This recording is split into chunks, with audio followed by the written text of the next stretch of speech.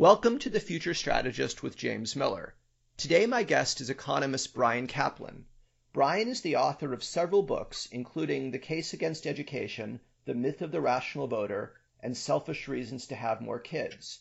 Bryan is an economist at George Mason University, and recently he's become an advocate for open borders.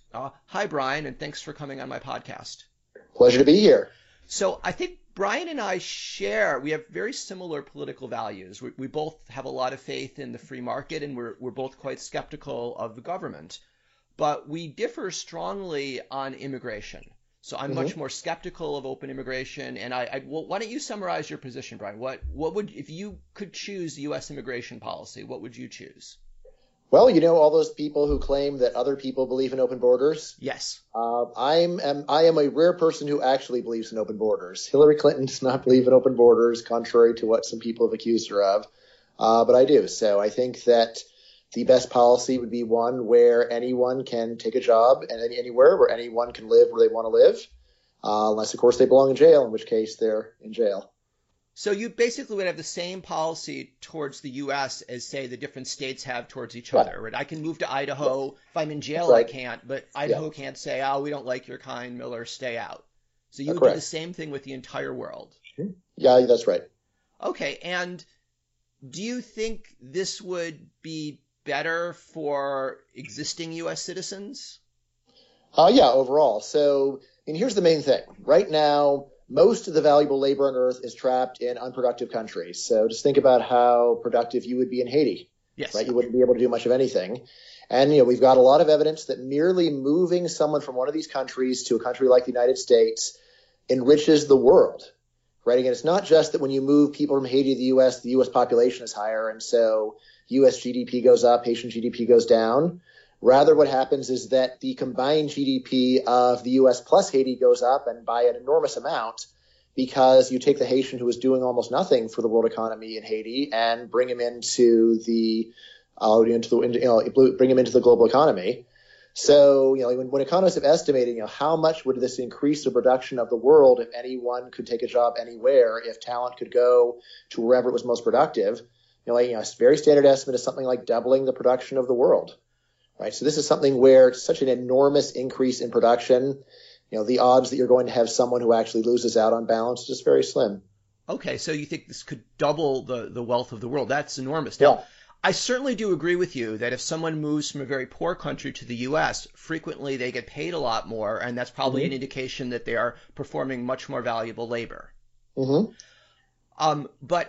I'm not sure if so you would really be okay if you knew this would result in 1 billion people moving to the United States, most of them very low skilled. If you knew that would happen, you'd still say this is a good thing. Yeah, well, so it depends on the time frame. If 1 billion people arrive tomorrow, it will be a disaster. But 1 billion people aren't going to arrive tomorrow. There's a lot of evidence on how these migrations actually happen, and the usual pattern is that it snowballs. So when you first open a border, you get a moderate amount of immigration, and then it grows and grows and grows and grows. The best example we have of this is Puerto Rico. So in 1902, the Supreme Court established open borders with Puerto Rico. There's a famous case, which we can go into. And the number of Puerto Ricans who came the first decade after the border was open was just a few thousand. But after that, tens of thousands, and finally hundreds of thousands. Now most Puerto Ricans live here. And, I say this has been a tremendous gain. But, of course, like this fear that they will all show up overnight, that could indeed be a disaster. I just don't think that's a reasonable scenario. Okay. You don't think NGOs would go to war zones, would right now go to Yemen? Someone like George Soros would say, all right, anyone from Yemen wants to move to the United States, we'll transport you. And the people fighting in Yemen are like, yes, anyone who wants to leave is fine. We could get millions of Yemenis arriving very quickly. So millions, of course, are not 1 billion. Yes, but so, right. Just from Yemen. But as for people in war zones coming here, that's one of the main arguments for open borders is right now people in war zones get slaughtered. Wouldn't it be great if they could just move to another country where they can survive? You probably know about the story of the voyage of the St. Louis. This is this boat of Jewish refugees that tries to get into the U.S. In the late 30s. I'm not sure if it's 1940 anyway. But gets turned away by the U.S. and most of the people go back and die. Right. Yeah. And I think it would have been better if they had been told, yeah, you're welcome to be here.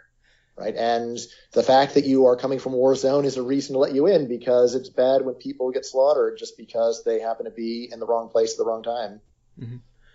Yeah, and I certainly think it would be a lot better for the people in the war zone to come here. But what about when you combine open borders with our welfare state? Right. So that is a great question, and it's one where people have looked at the numbers very closely. So, I mean, the important thing to remember is that, for any individual, they can be a net fiscal positive or a net fiscal negative. So you need to look at the cost of the services that they use and compare that to the taxes that they pay.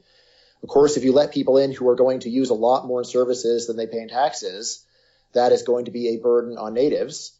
Mm-hmm. On the other hand, if you let people in who are going to pay more in taxes than they use in services, then it's going to be the opposite. It's going to be a benefit for natives.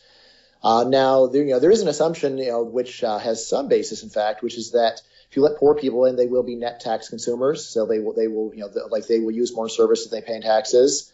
But there are several important factors that cut against this. So one of them is that a lot of government services are what economists call non-rival. That means the cost does not depend upon the population.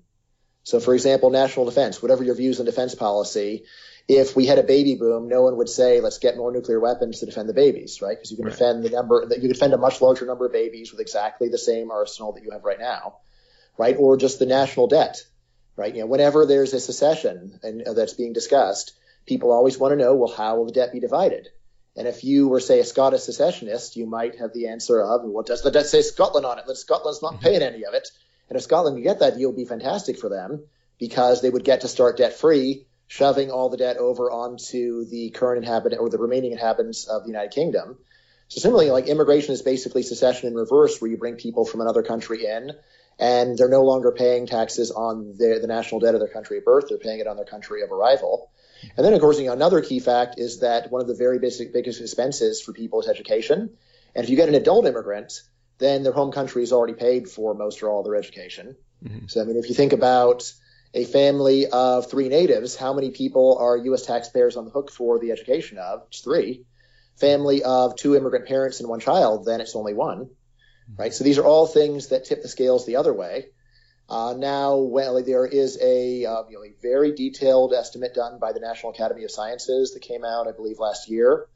And, the punchline is, the average immigrant right now to the U.S. with the welfare state is still a big fiscal positive because of all these factors. So even when you're letting in people whose earnings are modest, still the average one is more than pays for himself. And even if you look at high school dropouts, as long as they come as young adults, they still more than pay for themselves, because that, basically you skip that education cost. So in principle, welfare state could be a big problem for open immigration, but it's one where you can't just do it a priori. You've got to go and really go through a bunch of boring numbers. And I have, and I say that, this is really much ado about nothing. Okay, well, accepting everything you say is true, why can't I say if my goal is to maximize the economy for existing American citizens, why not all immigrants are net positive economically? Isn't it better, again, if your welfare function is what's best for Americans, just to say, well, let's just let in the ones that are net positive, and maybe that's most of the world, but it's certainly not the whole world. Why isn't that a better policy? Yeah, absolutely. And that's where I would say I've got a presumption of liberty, not a presumption of maximizing the welfare of Americans. And so while my presumption is not absolute, still, I would say that it's one thing to say that if we did this, it would be really bad. It's another thing to say it'd be fine, it'd be good, but we could squeeze even more out. So why not go for everything we can get? What I would say there is, of course, there are a lot of Americans that are not contributing to the welfare of America. Of course, there's a lot of potential Americans. So you could say, look, you can only have a baby if we have good proof that your baby is going to be a productive citizen. And we don't do that, right? And I'd say the reason we don't do that is a sense that would be a terrible wrong to do to someone, and to say you can't have a baby because it doesn't seem like we can reasonably expect your kid to be a net contributor. So, I would say that, that's one where it's, a fundamental issue of liberty. If you could say, look, this baby's going to be the next Hitler, then maybe, all right, that's bad enough that it makes sense to go and bend the principle. But if all that it is like we want to keep out a few people that we think would be a problem, then that's where I'd say the right thing to do is not to be so picky. Okay, let me just go back to something. So If your goal really were to maximize the economic benefit of immigration to existing U.S. citizens, then you would no longer be in favor of open borders minus keep out the 1% horrible criminals. Yeah, well, so what I'd say is there's something much more creative you can do than keep people out, which is charge them to come in. Okay. Yeah, so if all you want to do is maximize the benefit to Americans, then you do something like what the Gulf states do, where they let in an enormous number of people. So, like 85% of the population in Kuwait is foreign-born, and then they treat natives and citizens natives and immigrants extremely differently, where the citizens get tons of stuff from the government and the foreigners are like extremely restricted. It's basically designed to squeeze more out of them. So yeah, so I would say that well managed would be better for Americans. I'd still be skeptical of the government's effort to do it. I think they would, once you give them that power, they're going to use it just for protectionist reasons. Yeah, so like if the main thing that you want, if your only goal is just to get as much benefit for Americans, then I'd say, well, let immigrants in, but charge them an extra 20 percentage points in taxation, or charge them an admission fee, or both. So you can do all those things.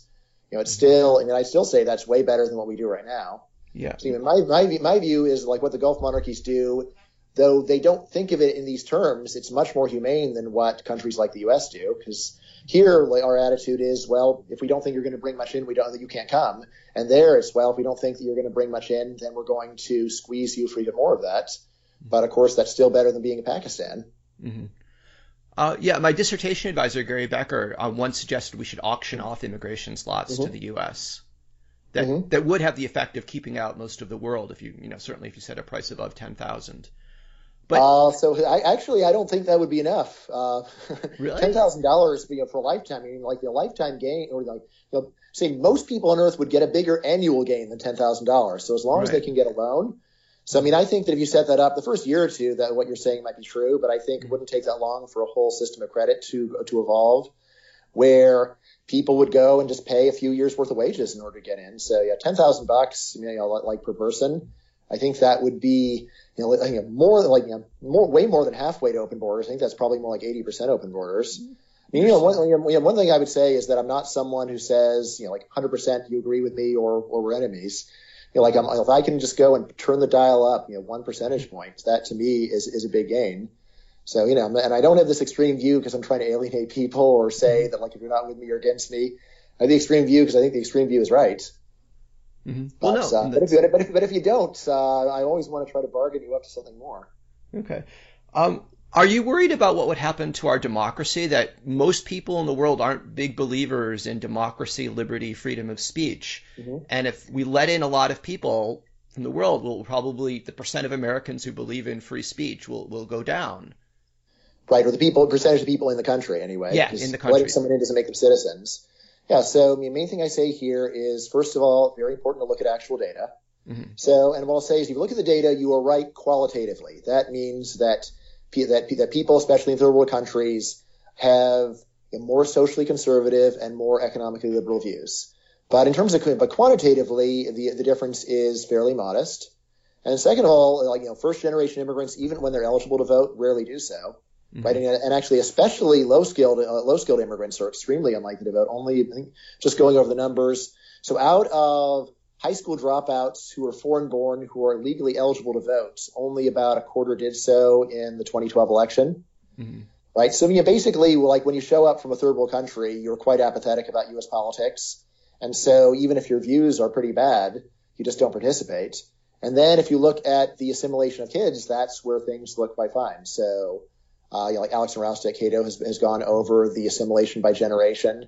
The main thing to think about is just what are the kids going to be like, and that's where I'll say that we see very high rates of assimilation, just like the kids of immigrants who barely speak English still end up fluent as long as they show up at an early enough age, and the same for most other traits. If you grow up in the U.S., then you Americanize to a very large extent.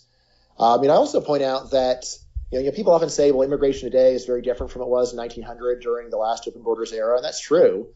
But there are many ways in which immigration today is actually much better and easier. So like in 1900, like almost no one in Sicily would speak English when they showed up. So, they would be just completely out of the loop of modern civilization. They arrive at Ellis Island and all they really know is like farming with a donkey.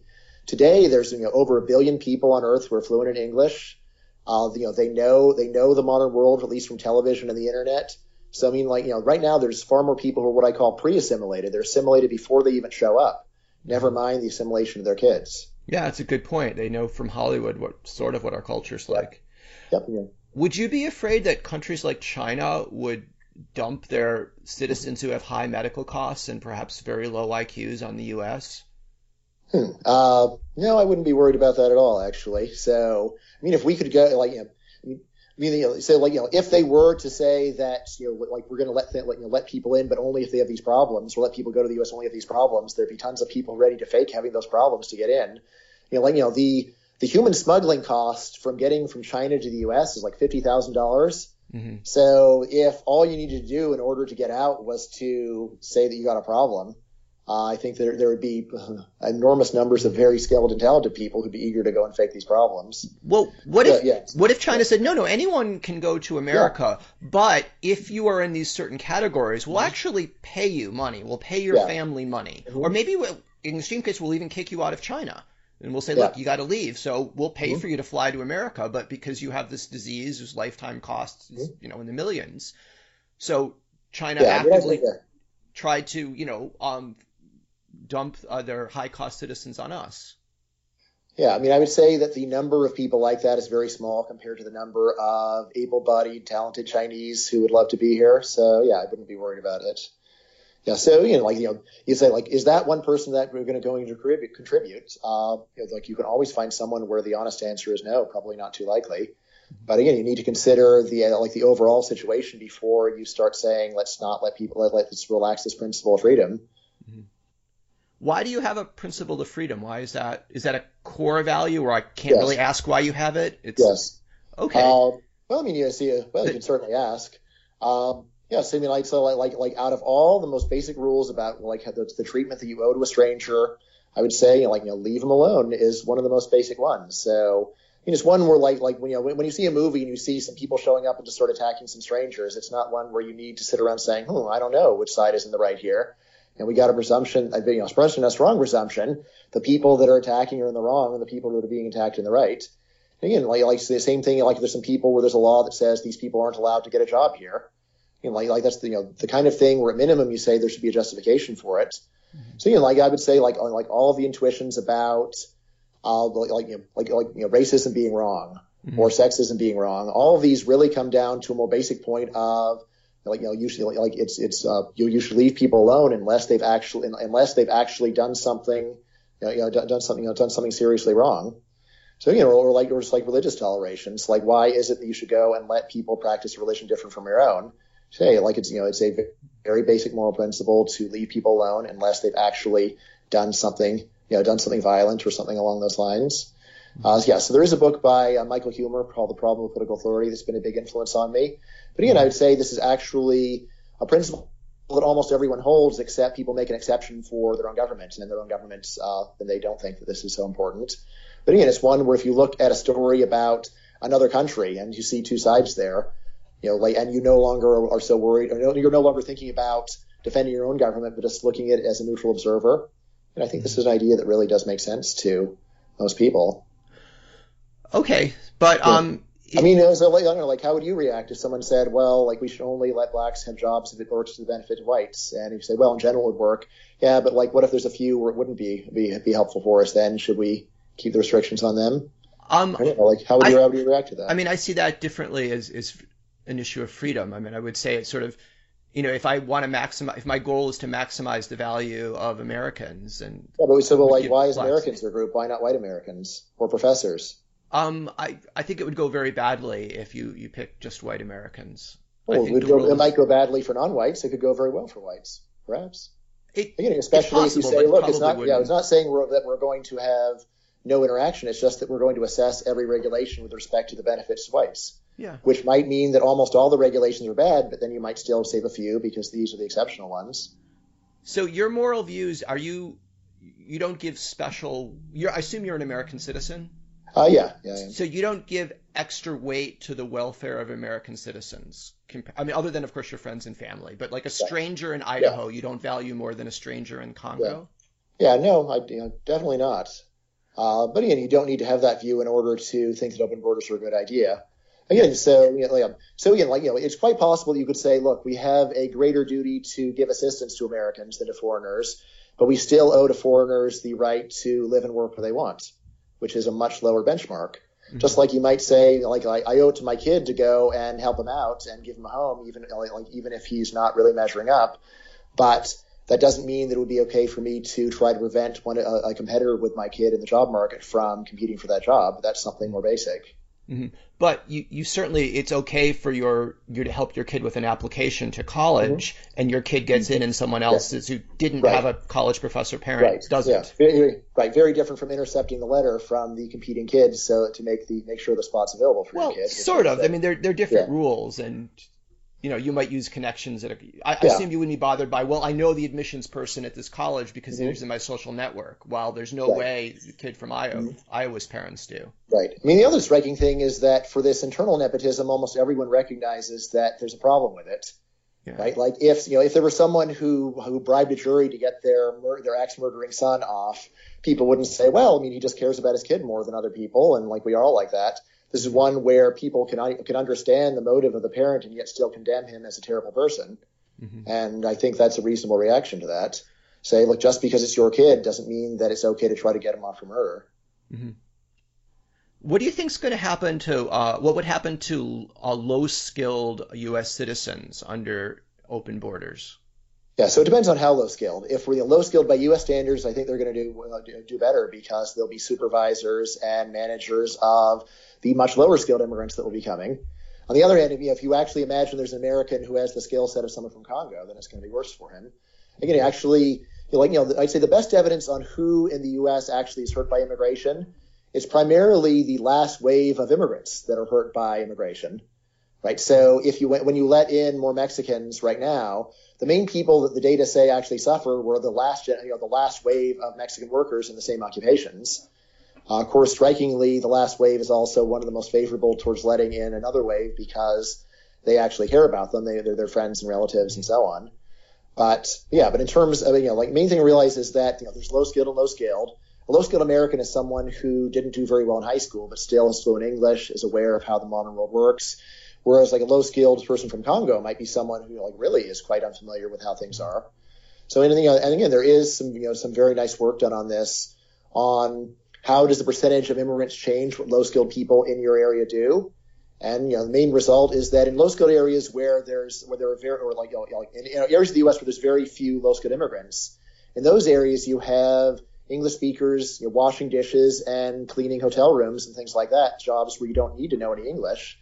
And on the other hand, in areas where you have a lot of low skilled foreigners, in those areas the American high school dropouts work in jobs like waiter or manager of the people cleaning the hotel rooms.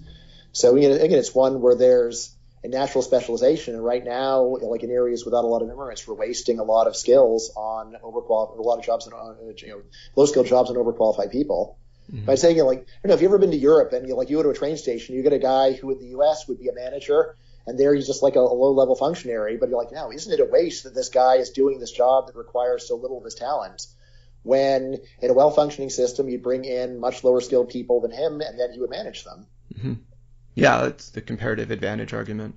Yeah. I was last in Frankfurt. There was the guy at the information desk, and when I asked him where the train was, you could tell this was a very smart guy who was so sick of hearing the same stupid question 100 times a day. And I was thinking, man, this guy really needs some low-skilled immigrants that he could be the manager of, because this guy would be good. This guy would really teach them, show them the ropes and acclimate them to the modern world. This guy would be a great trainer.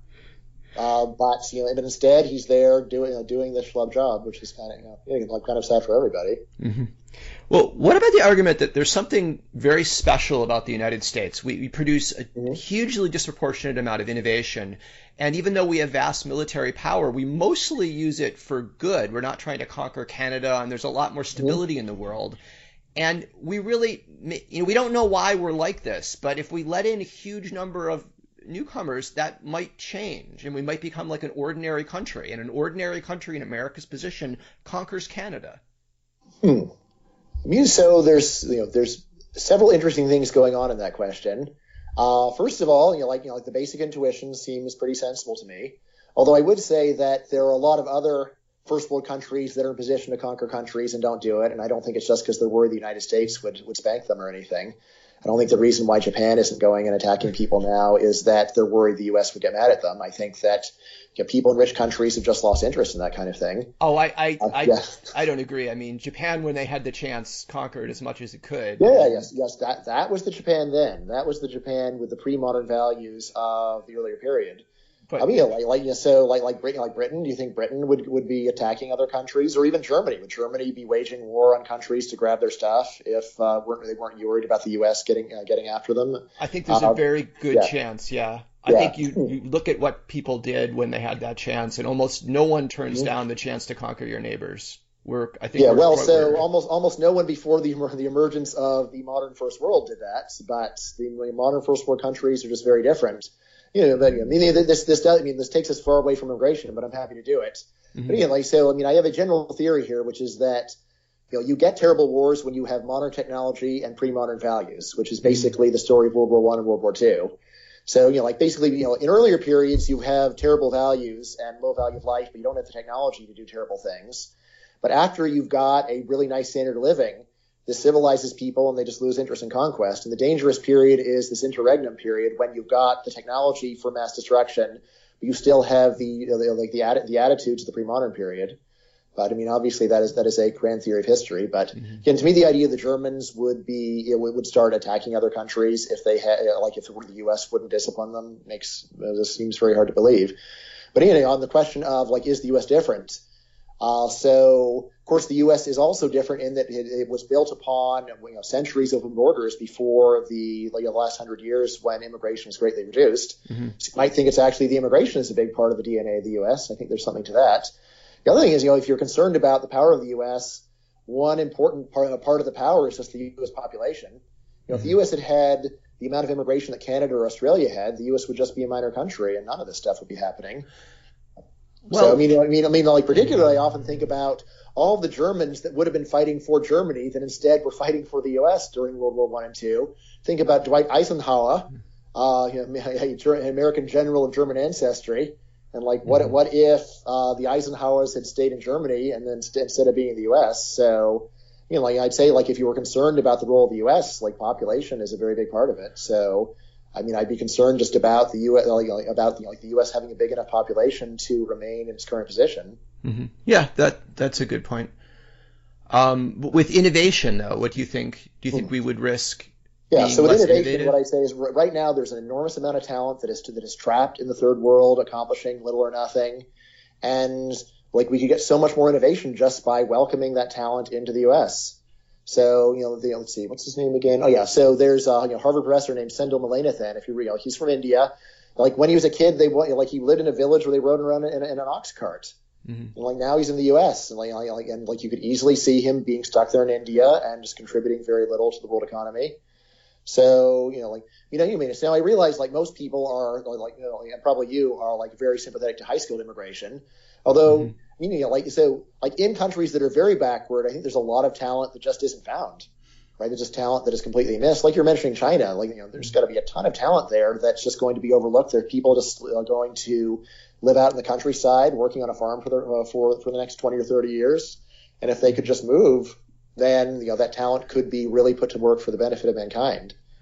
I mean, possibly. We don't really know what causes innovation, and we don't really know what people would be capable of it. It is kind of you've got an idea that an enormous amount of innovation is being done by immigrants in the U.S. right now. And you might think that if you let in way more immigrants, that would stop. But my general rule is if you're going to make predictions, mm-hmm. the best rule is the future will be like the past. So the U.S. is currently great at taking kids from poor immigrants and turning them into both innovators in science, technology, and business, and I don't see any reason why we couldn't do far more of that. Mm-hmm. Yeah, if that would work out, that would be fantastic. Yeah, well, I mean, we're working out to a very large degree right now. I mean, you've probably seen the numbers on share of major companies in Silicon Valley with an immigrant founder. Like the share of Nobels that go to immigrants, or especially to immigrants or children of immigrants. I mean, one thing about immigrants is often when they arrive, it's too late in life for them to get their career on track, and so they are going and driving a taxi for the rest of their lives. Their kids, on the other hand, they start off with these advantages that their parents didn't have. I don't have data on this, but I wonder how many of the very productive immigrants in terms of innovation, they have a grandparent who knew calculus. It wouldn't surprise me if that's a high number. Yeah, I think well above the base rate for their home country. Yeah, although still not too good for for the world standard overall. Mm-hmm. Yeah, you're asking about whether I'm a U.S. citizen. So my wife is an immigrant from Romania. She was able to come when she was 7, right? And her parents, they arrived as adults, and so they struggled to go and find jobs as best they could using the skills they had. So my father-in-law had been a manager in an electrical plant in Romania, and in the U.S. eventually he's able to work up from being a janitor to being an electrician. And then my mother-in-law, she got a bit earlier, so it was a bit easier for get her life on track.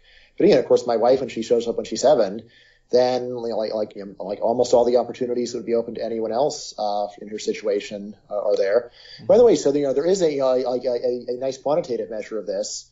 So if you take a look at the kids of American high school dropouts, very likely to be high school dropouts themselves. Their educational achievement is way lower than that of than the average American. On the other hand, if you look at kids, children of immigrants whose parents were high school dropouts, they're much more likely to wind up like finishing high school or college, which I think is a measure of just the disadvantage that people face from growing up in a third world country, and yet how easy it is in one generation to erase most of that disadvantage as long as the kid can start out here at a young age. Mm-hmm. Yeah, that certainly seems plausible. What do you think about, though, Europe's experience with low-skilled immigrants from Muslim countries? Apparently, in places like Germany, very few of these immigrants, actually ever get jobs or are in the mainstream economy. And they haven't changed. So I would just say that's wrong. Well, the real story is that they have moderately lower labor force participation rates than the native population. And the really low numbers come from refugees in their first year or two. Okay. And some of these refugees actually aren't even legally allowed to work. So you look at a population where they can't legally work, and then you say they're not working. Look at how lazy they are. So I think that there is people are very quick to think of a group as not only as being like terrible rather than marginally worse. And also to think of a temporary problem as being a permanent problem. So I say, overall, Europe has handled low-skilled immigration less successfully than the U.S. has. Although, I say, there's two ways of looking at it. One is, the immigrants are bad. Another one is the welfare state is bad. And so I very much am with the second view. But if there is a problem, then at minimum you want to have reduced benefits for the foreign-born, or just say, look, our system clearly is excessive, and we need to figure out a way to encourage people to get into work. In terms of assimilation, I do think that getting people into the labor force is very important for assimilation. But anyway, I was just back, I was just all over Europe, just a few weeks ago. I mean, just to see like the share of immigrants that are doing jobs all over the economy. Again, like Zia says, there's got to be some other ones that aren't, but it's not like you look around and you see that the immigrants are just being supported by natives. Instead, you look around and you see, a level of assimilation I think would shock a lot of Americans, actually, just to see, to the extent to which the kids of Muslim families are turning into regular Swedes. Right? And of course, as a news story, it's a way better news story to say there's no assimilation than to say things are proceeding reasonably well. Mm-hmm. Right. So, generally, in my view, is that there is just a great contrast between the view of the world you'll get from reading newspapers and the view you'll get from either looking at statistics or from just walking around and looking what's happening. And I'd say those latter two views are generally looking pretty good. But, of course, the media is based upon terrifying people and spreading doom and misery stories. Right. So, when people talk about how it's been a disaster, it's like, well, compared to what? Right. So. Okay. Yeah, and the media is certainly based on narrative, so you have to. And negativity, of course, trying to find the worst thing you can find in the world, and then put the cameras, shine the cameras of that, right? So, I was just in, Germany, Denmark, Sweden, Norway, everywhere I went, I saw a large number of immigrants going, and not just, pushing a broom, doing all kinds of jobs, speaking not just, Swedish or Norwegian or Danish or German, but also with quite good English too, right? It's like trilingual, right? And, I don't know, best meal that I had in Europe was at a Turkish restaurant in Frankfurt. It's like, wow, like these people are really adding a lot here. Mm-hmm.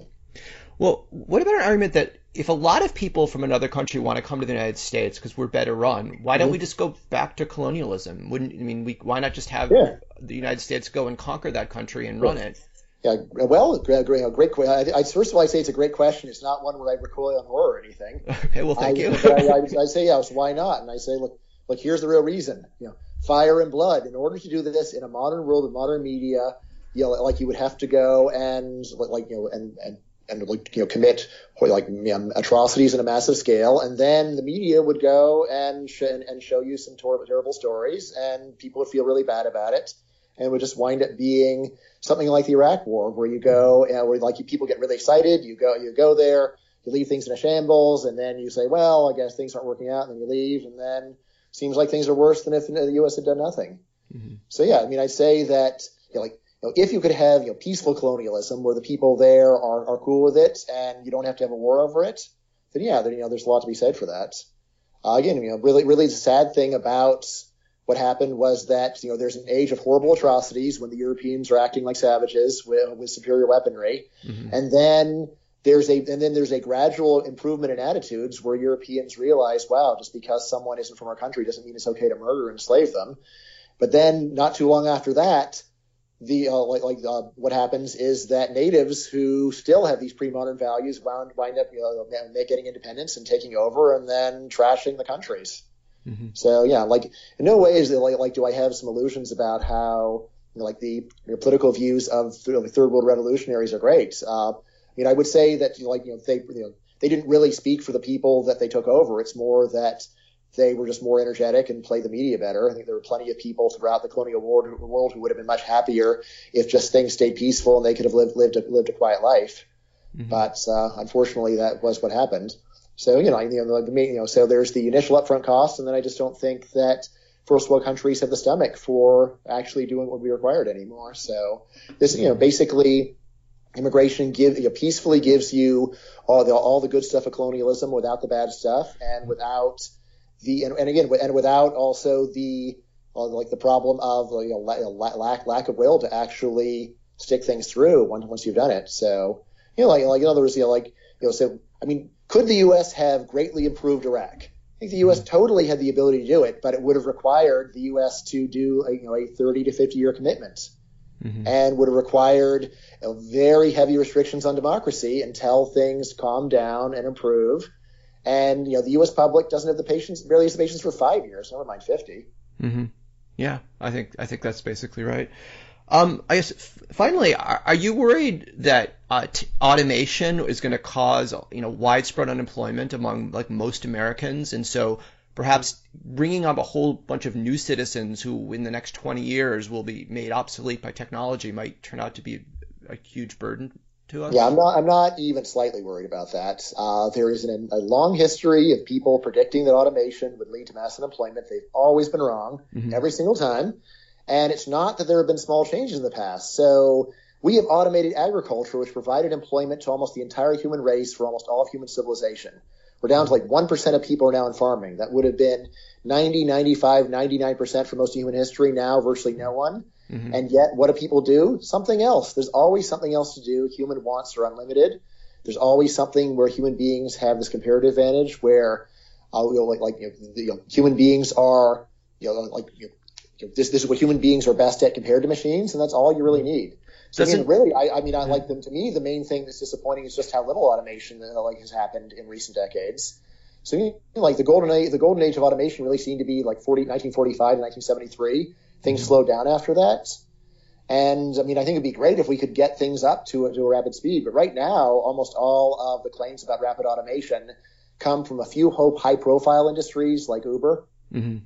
Or from a few high-profile firms, plus people's runaway imaginations. But yeah, like in terms of I wish there'd be way more automation, but if there were, I think the effect would just be really high living standards. It's not going to be that people are unemployed. Unless, of course, the proper analogy is with horses, that all the theories of comparative advantage didn't save the horse from becoming obsolete. Yeah, horses are not so versatile. Yeah, well, they are very versatile and for in a medieval economy, but they're not to us. Yeah, anyway. So it's always possible that the future will stop resembling the past, but whenever someone very confidently predicts that, that's where I'll say, like, you have no way of knowing that. Like, the opposite is the reasonable thing to think. And again, I mean, like, honestly, like, there are things where I think they're so crazy that trying to argue people out of them seems kind of futile. And those are when I just like to bet people and say, look, let's stop arguing. Let's have a bet. So, like, if U.S. unemployment goes above a certain level and stays there for a certain amount of time, then you win the bet. Otherwise, I win. So, like, during the last Great Recession, my colleague Tyler Cowen was predicting a permanent change to high unemployment in the U.S. And I just said, look, like, why? Like, I don't see any reason why things won't go back down. So, I mean, he actually gave me 10-1 odds that the U.S. unemployment rate would stay above 5% for 20 years. Whoa. And it took him only about 3 years to lose. Well, now, unfortunately, I couldn't get him up to decent stakes, so he just bet me my dollar against his $10. Oh, well. But to me, the important thing is the bragging rights. And it's like you were really wrong. And and it wasn't that I had some great insight. I just said, like, I don't see why the future won't just resemble the past. And of course, it did resemble the past. It's the way, it's the normal thing. Yeah. Yes. Okay. Well, Brian, I greatly appreciate you coming on my podcast, and you do a very good job defending an argument that, as you said, few other people actually believe in, but you clearly do.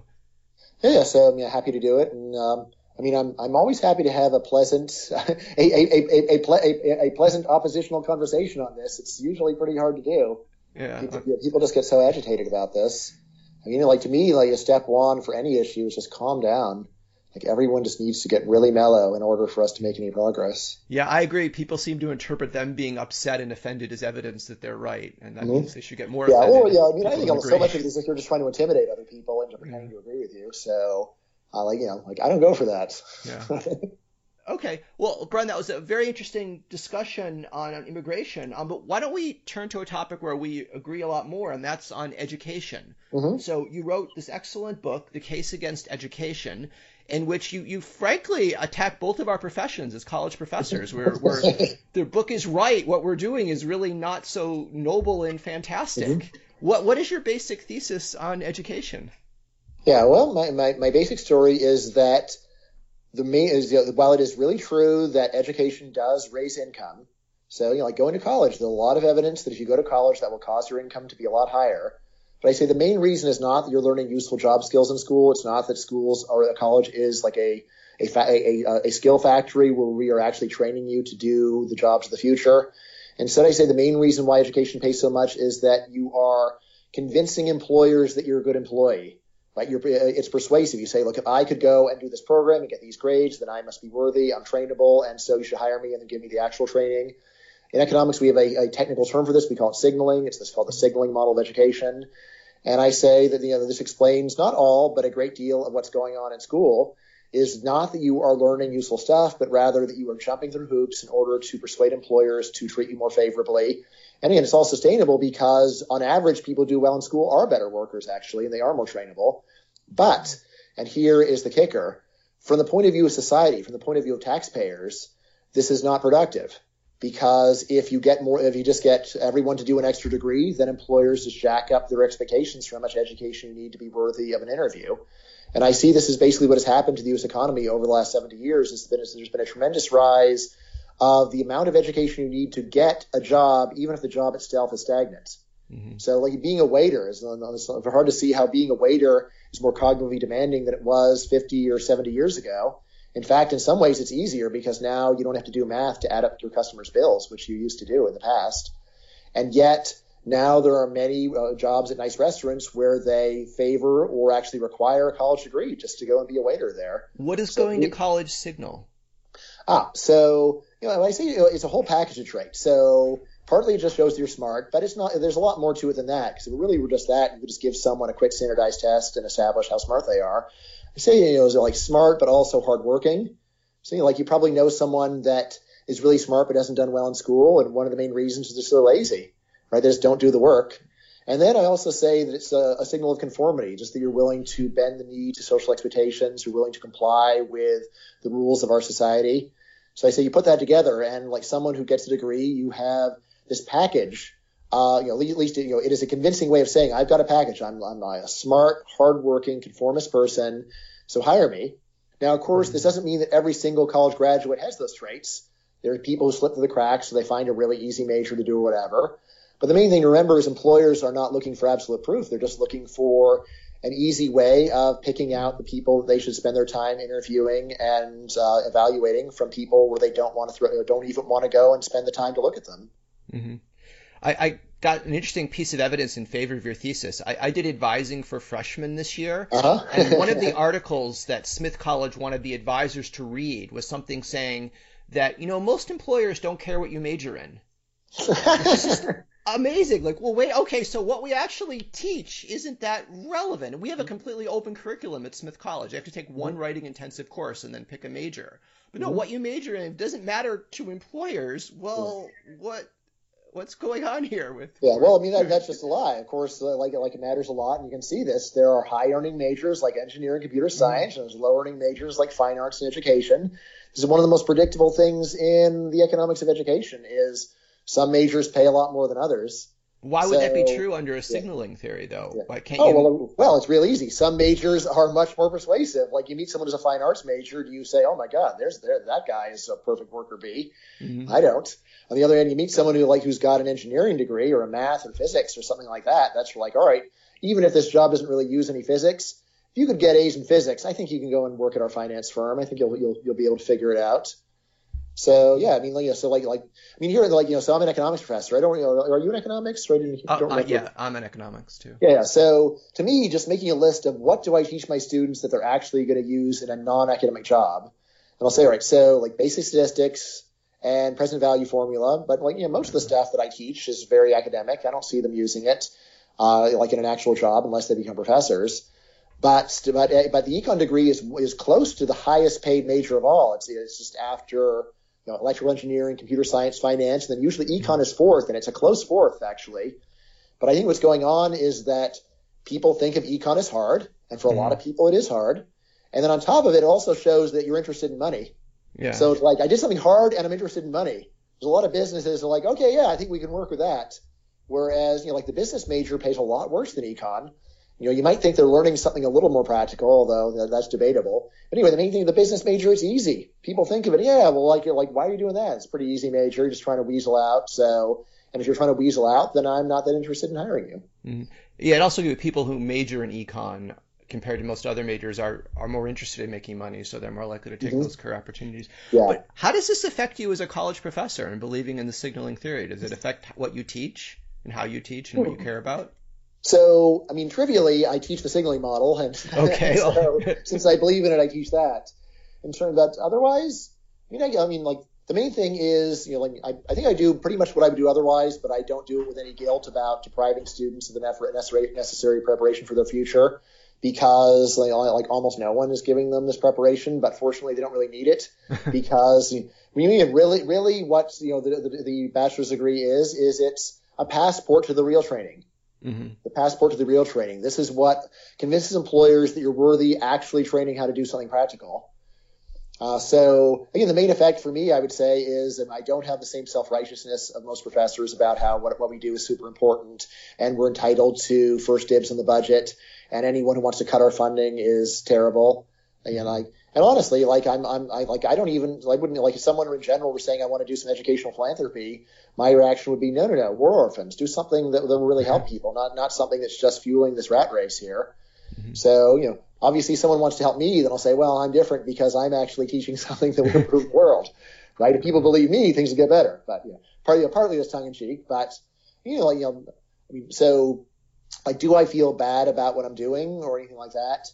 I do have the consolation that of being a whistleblower and saying that at least I'm trying to alert taxpayers to the fact that money is not being well spent.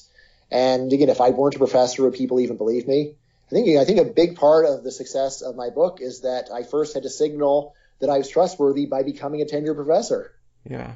Because if I were just some guy in his basement saying that education didn't teach useful stuff very often, people would say, yeah, it's just some loser in his basement. Of course, he needs to come up with some story. But, like I'll say, being a professor is a dream job for me. I love it. I'm super happy. I've got no complaints against the system other than that other people are getting ripped off. Okay, but you're a strong believer in the free market. And why hasn't the market corrected this problem? Why aren't there a simple way for an 18-year-old to signal, I'm a smart, diligent conformist. Hire me. Don't make me waste 4 years and a lot of money going to college. Well, here's the first thing. There are about $1 trillion of subsidies that favor the status quo being paid every year. Okay. So to me, saying, why isn't the free market fix this is a lot like saying, why isn't the free market reduce the number of football stadiums down to an efficient level? It's because the government is pouring money. A fire hose of money is going and distorting market incentives. So I'd say if you were to go and heavily cut this funding, then I think that we would see big shifts. So, all of these subsidies make an enormous difference. It makes the standard method much cheaper than it otherwise would be. So I say it's not too surprising that people stick with the standard method when the standard method is so heavily subsidized. But, that aside, I think there's another factor at work, which is, the free market is underrated, but it still has a lot of problems. So I don't think the free market would switch us over to Esperanto, even if Esperanto really is a better language. Probably is. Right? Or then think about this, English spelling. How stupid is English spelling? It's a terrible system. Yeah. I think almost any educated person could figure out with a great way of improving English spelling. If you give them an afternoon, it would be much better than the status quo. And yet that's probably never going to happen because we have this lock-in. People don't want to be the first one to switch over to unusual spelling methods. Mm-hmm. And similarly, people don't want to be the first person to switch over to an unusual way of certifying that they are a good worker. Mm-hmm. And this is especially pronounced because, again, you might say, look, there have to be better ways of showing that you're smart, have to be better ways of showing that you're hardworking. But I say, what about that conformity? Do there have to be better ways of showing that you're conformist? When you think about this, I say that I think there is a catch-22 here. If someone comes up with a radical way of showing conformity, the first people in line will be nonconformists. Yeah. Right? So it says, I have a bold, incredible new way to show how conformist you are. Let's drop out of school and come and do this. So the real conformist will just say, no, thank you, sir. I will show I'm a conformist in the standard way. And so the first people in line will be nonconformists. So, there's what economists call an adverse selection problem, where the first people that want to try the alternate system don't have what the system is supposed to signal. And this is my general story about how you can get lock-in for any kind of conformist thing, which is if what you want to show is that you're normal, it's really hard to change what counts as being normal. So there's an extra barrier to this, and something that the free market is really bad at fixing. Although certainly I think there'd be a lot more innovation if the government would just cut the subsidies from the status quo. So the current system has not passed the market test. No way, no how. Mm-hmm. What about the potential of genetic information that all traits and all species ever studied apparently have significant heritable components? That's probably true of conformity. Imagine 10 years from now, social scientists said, yeah, here are the genes that show that you're a conformist. Here are the genes that show you're diligent. And we already have a bunch of the genes that show that you're smart. Mm-hmm. Would you predict that if we have that, then there'll be a lot of people at 18 say, oh, look, take my DNA. We'll do the Gattaca situation. Look, I'm a smart, diligent conformist. Look at my DNA. And they can prove it just through their genes. Do you think there'll be a lot of people who then don't go to college and go the genetics route? Yeah, so I guess, so an interesting possibility. I actually do have a whole book on this. So my second book, Selfish Reasons to Have More Kids, is basically an introduction to behavioral genetics. So it's one of the things it does. So again, normally on traits like this, you've got heritability estimates of 40 to 60%. So, that's substantial. And again, conformity being a personality trait, you'd expect it would be in the same area. But again, there still is this adverse selection problem of the person who has the gene but wants to do something weird. How worried are you about that guy? Right? So again, you might say, well, given that you've got the gene to go and not mind school that much, why didn't you go? Mm-hmm. Right? In the same way that if there's someone who is smart and hardworking but doesn't go to school right now, we think, so given how easy it would be for you given these other traits, it seems like you must be really bad on this other trait. But again, this is one where I think you could be part of the solution anyway. And maybe it could be part of it. Again, of course, in the real world, probably be banned as soon as it's started being used. But could this chip away at the system? At the margin. Is it strong enough to actually revolutionize things? It's one of the best candidates. But I mean, I guess I would just say, look, the current system has gone on for about 800 years. So, I mean, I like someone says it's going to end in my lifetime. I guess it's possible, but I'm skeptical. Someone says this, like genetic testing would reduce attendance by 5 to 10%. That seems reasonable. What if it's not really a conformity as in something you have or don't have, like dark hair? What if it's the ability to decide to conform? Mm-hmm. So it's like, well, yes, I have the ability, if I find it in my interest, to now adopt what this organization cares about. So you can sort of turn it on and off. Mm-hmm. Then it'd be perfectly reasonable for someone to say, well, look, I'm not a conformist in the sense that I don't feel I have to do it. If there's a better way, I'll do it. But once I get to your company, I'm quite capable of figuring out what the rules are and following them. Yeah, so the main problem is anybody can say that, right? So you can have spent your whole life non-conforming, and then you say, hey, well, it might appear that I've never conformed in my life, but for you, I would, mm-hmm. right? And again, going back to that rule of the best predictor of future behavior is past behavior. So, someone said, hey, I've cheated on every spouse I've ever had before you, but you're different. You're special. So, of course, there are people who believe that stuff, but I would strongly advise them not to, and just to go with the simple reduced form of the future will resemble the past. Mm-hmm. What about people in mid-career who don't have college degrees, who are told by their companies, oh, we'd love to promote you, but we can't because this position requires a college degree? Now, that the company, of course, that could be bullshit. They could be like, you're not smart enough. We don't want to say that. But would you, if the signaling theory is right, isn't it correct to say that you wouldn't expect, if you've been working at a company for 10 years, for them to care at all about what degree you have? Yeah, so I think, first of all, great question. And, I'll agree, like your question has, at least at first, it's like, yeah, that sounds right. But again, I've actually talked to people in situations like this. So here's the main thing that a lot of employers will say. You could be really great at a subordinate role and yet be a bad manager. And that's why we require this extra degree, because we think that there's some extra information about your ability that we can't get just from watching you going and doing your lower level job. We think that we need to go and say that you have to go and get another degree. And if we can do that, then we'll believe you. But otherwise, we just don't want to gamble on you. Mm-hmm. So, and again, remember that there's other things that larger companies to worry about, things like nepotism. So again, like one reason why you might go and require the degree is that it's a signal that the reason the person's being promoted is that they actually have the right stuff rather than they just know the right people. Mm-hmm. So there's that. Again, I will say at the end, I'm still open to the possibility that firms are just over bureaucratized, and especially that they're overly worried about getting sued. Mm-hmm. Because one of the main things that I learned in writing the book is that the actual cost of discrimination lawsuits is just much smaller than I think most people would realize. And these cases are just much easier to defend. It's much easier to defend yourself against these cases, and it just doesn't cost that much, and just the odds you'll get sued in the first place often are just much lower than you would think. And so I do have a sneaking suspicion that there's a lot of business people who listen to their lawyers too much, and really they should actually push their luck more. So here I always think about the Uber model. So I haven't worked for Uber or anything, but it sure seems to me like at Uber it's a firm where they go to their lawyers and say, here's what we want to do. Is it legal? And then the lawyers say no, and they say you're fired. That's always the wrong answer. What we want to hear is yes, and here's how. Right? And so I think that there's a lot of lawyers who just they're supposed to be zealously advancing their clients' interests, and instead they go and they just give them this conservative answer rather than the aggressive answer. The Uber's whole business model is, we are going to aggressively interpret the law to say that we're legal, and then hope that we get legalized after the fact, or that we win in court, right? And it's not malpractice for the lawyer to say, all right, here's the best way I can defend you if you're going to do that.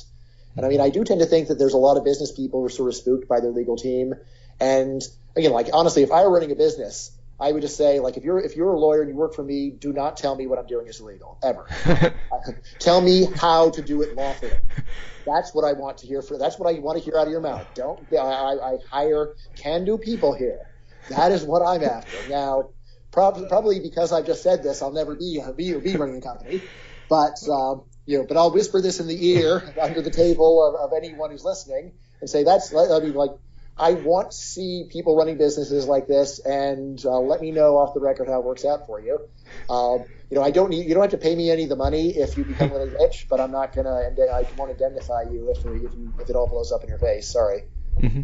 Well, I know colleges have a lot of political power, but I think they've made a mistake in completely aligning themselves with the Democratic Party. So there's a chance now, I think, in some Republican-dominated states that there could be reforms that reduce the power of colleges. Can you think of reforms like, for example, one thing is maybe making college 3 years instead of 4?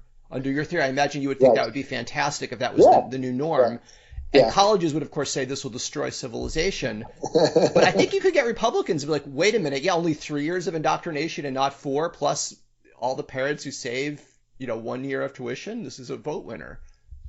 So I can imagine that happening, but here's the thing. Despite a lot of public resentment of education, I think that they still respect educators more than Republicans. Mm-hmm. Right? And even out of Republican parents, like they may be griping about the high costs and that kind of thing. But like if there's a Republican government that says we're going to try make a big effort to reduce the cost of college in the state, and we think it'll be fine, that we think there won't be much effect on quality, don't worry about that. I think that's pretty easy to demagogue against them, and I think that's not really a win. Again, the kinds of things that I think are more likely would be things like suing colleges for political discrimination. Mm-hmm. Something like there are a number of states where technically it's illegal to discriminate on political views, and there is this whole doctrine of disparate impact where the mere fact that it isn't conscious doesn't mean you're innocent. Mm-hmm. Right? So, right. In principle, you can sue someone just because they have a set of procedures that lead to a discriminatory result, even though they had no intent to discriminate. So I can see stuff like that happening. But the other scenario, I just think that's quite unlikely. And again, certainly for K through 12, those teachers there are heavily Democratic too. But I haven't noticed anything other than widespread bipartisan love for teachers among parents that I've ever encountered.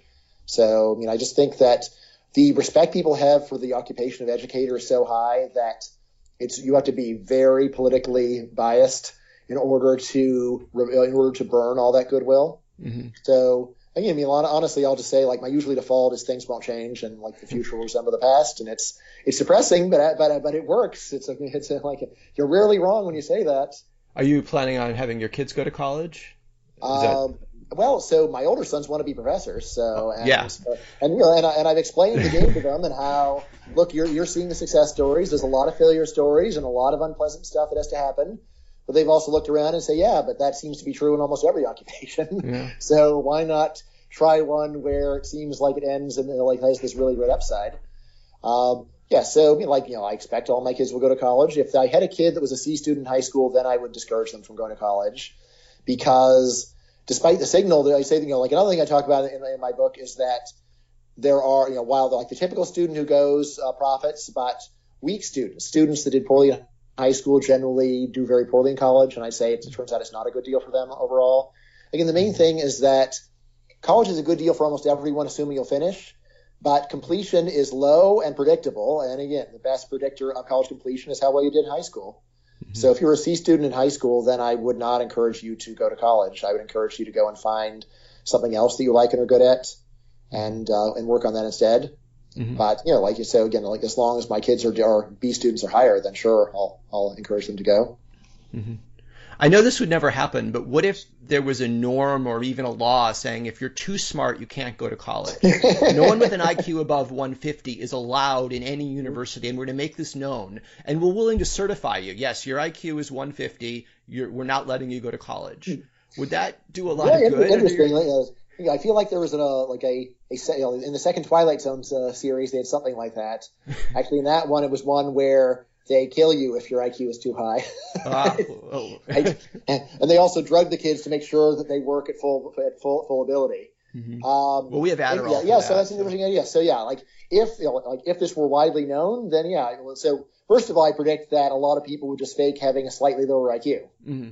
Right. So, initially, at some point, though, if you could get the job, I say it depends upon how high you put the threshold. Right. But the threshold of 150, that's one where we're talking one out of every 15 or 20,000 people would be there. So that's one where I think that if you were there, you might just want to shave a few IQ points off your test so that you wouldn't be so penalized. Yeah, so I think the most likely prediction is just that people would start deliberately pulling their punches on tests and things like that. But like if you could actually go and do this, then then my prediction is that for those people there would be new career tracks that would open where they could just get on the job training. And again, for most of them, it wouldn't make any difference. So it would be a problem for if you think that there's certain areas of college professors where we're really contributing a lot. I don't know, maybe medical researchers, for example, then we'd be losing out there. But yeah, like overall, they're like this would be a way where you could say if I get my high enough IQ score, then people will no longer assume that I am bad in other ways, and then maybe I can actually get hired at Goldman Sachs right out of high school. You don't think right now it's worth it to Goldman Sachs and maybe Google to look and find those 18-year-olds who could work at their companies? So there's good work and then there's would work, right? Because basically you have to imagine a scenario where there's a kid who's good enough to get into Harvard and would want to work at Goldman Sachs, but is willing to go and spit in the face of parents, teachers, and peers and come in and not go to college at all. And I just say that's a very unusual person. So unusual, you'd be nervous about them. I don't know if they're getting paid enough. If Goldman Sachs is like saying, look, we'll give you $100,000 a year, I don't think most parents would reject that. Parents of kids that are going to Harvard, if you're a parent of a kid who gets into Harvard and someone says you can come and work for, you skipped college and work for $100,000 a year, I think most of those parents would flip their lids and they'd say, $100,000, that's chump change compared to what you're going to be getting if you actually do well at Harvard, which you're going to because we have every confidence in you. Yeah, so again, I could be wrong, but I've known Harvard parents, and these parents did $100,000 to them, they would just say that's nothing. No way is my kid going to settle for being on the B team. My kid belongs on the A team, and we don't need the money. We'll give you $100,000 just to stay in school every year. I think that's what a typical Harvard parent is a lot more like. All right. But this is based upon my impressions rather than any real data because, of course, it's a weird hypothetical, so there's no research on weird hypotheticals generally.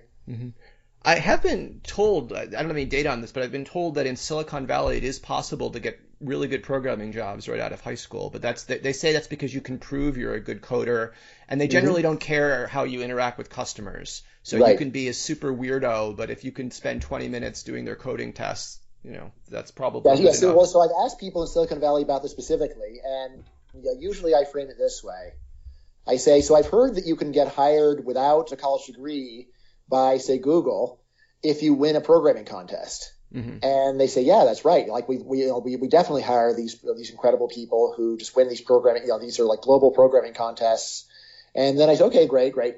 Now, how many people work there as programmers because they've won programming contests? And they're like 5. How many people work there because they have prestigious degrees? Thousands. All right, so it's one where you have to be way better just to be in the running. So there is an alternate track, but it's one that is so reserved for hyper talented people that most people, no matter how hard they work, they would never be eligible for that. So there's sort of this illusion of, oh yeah, we're totally open minded. We don't care whether you got a degree or not. You don't care if I'm one of the 5 best people in the world. Wow, that's really open-minded of you. Yeah. But if I'm only number 1,000, then I better go to MIT. That's interesting. When you have actual numbers, that changes the analysis. Yeah, I mean, I've also every now and then I have a guy who runs a business who says we don't care about degrees at all. And it's like, all right, fine. How many people without degrees have you actually hired? Well, we haven't hired any, but it's not important anymore. Trust me.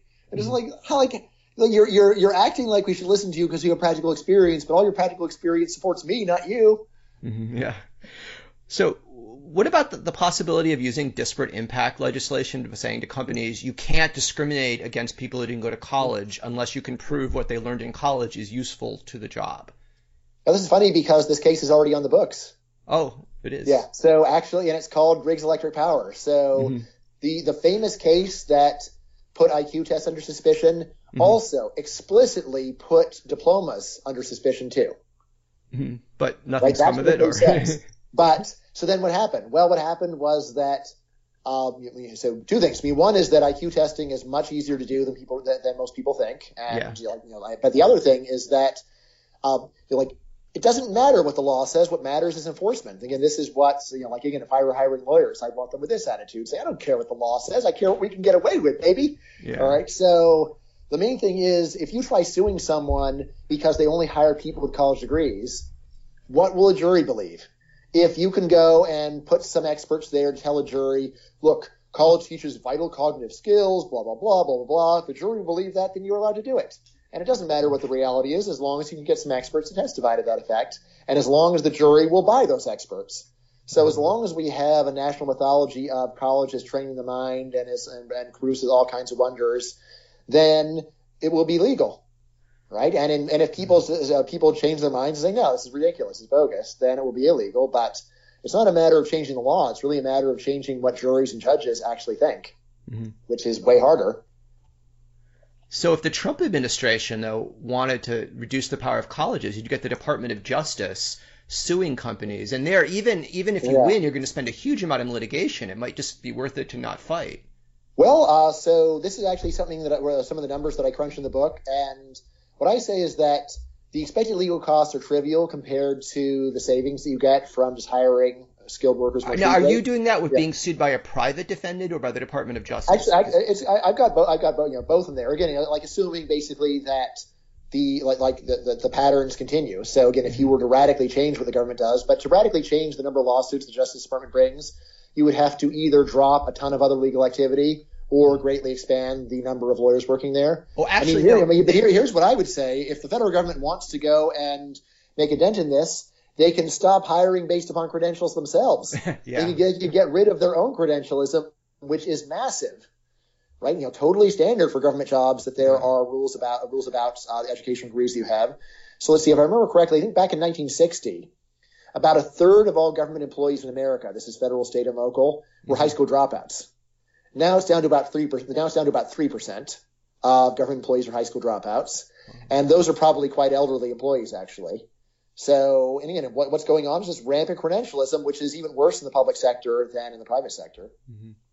Yeah, that's and it's easy, that's easy, right? So, like, you don't need to get a bunch of new lawyers just to go and change the hiring requirements for the government. So, if they want to go and lead by example, totally able for them to do so. Mm-hmm.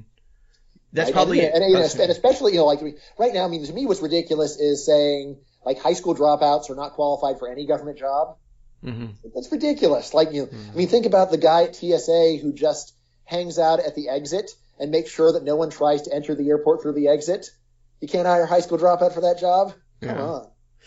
Yeah. I mean, part of that, though, is probably because the government can't hire people based on test scores anymore. That was under the Carter administration, wasn't it? That was declared kind of racist. Again, so like they could go and just come up with a new test, and if someone sues them, then they fight that, and that's just one lawsuit. So, and then if they lose, they just make up a new test and just stay one step ahead of the law. Again, this is so someone can always go and play this in court if my character ever becomes an issue. But this, like I have a very cynical view about how the law works, and I know a lot of lawyers, and I say, look, what I'm telling you is just the way things work. Like it doesn't matter what the law says. What matters is what you can get away with. And if you just keep changing what you're doing, you can keep getting away with stuff. And why not? If you really want to do it aggressively. Mm-hmm. Though what the Department of Justice could do is use some game theory where they go to one company and they say, look, we're just going to devote a ridiculous amount of resources to crushing you if you don't comply. And the company's like, all right, well, I'll comply. Then the Department of Justice goes to the next company. Yeah. And they keep doing this. Yeah. I mean, I see how that works on a homework problem. In the real world, it just doesn't work because eventually there's someone who's like tape recording the conversation and then leaks it to the media or whatever, and then you look really bad. And government isn't about getting results; they're about looking good. So, they don't care whether things really improve very much. They care about whether they are popular and whether they have a claim. Mm-hmm. And again, see my first book, Myth of the Rational Voter. Mm-hmm.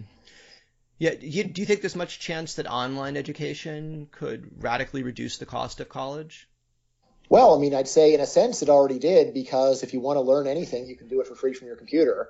The main thing that online education does not seem to be helping is getting people credible credentials to get them jobs at a lower cost. Yeah. And so there I'm just not optimistic. I'd say like all the evidence is that online education primarily competes with blogs and other kinds of edutainment. It doesn't really compete with traditional colleges. Like you can't get a job by saying, "Hey, I listened to 20 podcasts. Let's talk about it, man." All right, that's not going to get your foot in the door. Like like these traditional stodgy credentials are still the gatekeepers for status in our society, and I don't see much sign that online education has changed that. So again, I think there is this adverse selection problem where the first people in line to do it the unconventional way, there's a stigma against them. So yeah, I mean, I had a colleague who 10 years ago was worried that online education would put us all out of business. And I just said, just don't worry about it, relax. And, no, I'm really worried. And like, well, what are you going to say in 8 years when your son's going to college? And he says, I want to do online. He's like, no son of mine is going to do online education. I say, exactly. Mm-hmm. And because you say that, and because tons of other parents of talented kids are going to say that, it's going to remain an easy way out, which could be a useful route for a lot of people, and yet will not undermine the system to any noticeable way. So that's my general pessimistic view about things. But let me say 10 years ago, there were a lot of people making big predictions about MOOCs and online education, being like Napster for the record industry. And not only that, so, and by the way, I did a bet back then, and I am crushing it in the bet, because I actually made a bet that the fraction of, I believe, 18 to 24-year-old high school dropouts that are enrolled in four-year colleges would fall no more than 10%, over the course of 10 years. And actually, that share is now higher than it was at the beginning of the bet. Congratulations. Yeah. So I guess things could turn around in the last couple of years, but everything looks like clear sailing as far as I can tell. All right. Yeah. So this has been great, but I should move on now. Okay. Well, I really appreciate you taking the time to talk with me, Brian. Sure thing. And if you're ever in Fairfax, I'd be delighted to set up a GMU bloggers lunch for you. So just let me know if you're in town. Yeah. Thank you very much. I appreciate that. All right. Sure thing. Okay. All right. Okay. All right. Great talking to you. Yep. Goodbye. Bye. Thank you for listening to The Future Strategist with James Miller. If you enjoyed this podcast, please consider giving me a favorable ranking wherever you listen to your podcasts. And also please consider joining my Facebook group, which is just called Future Strategist, or following me on Twitter, where I am Jim D. Miller. Goodbye.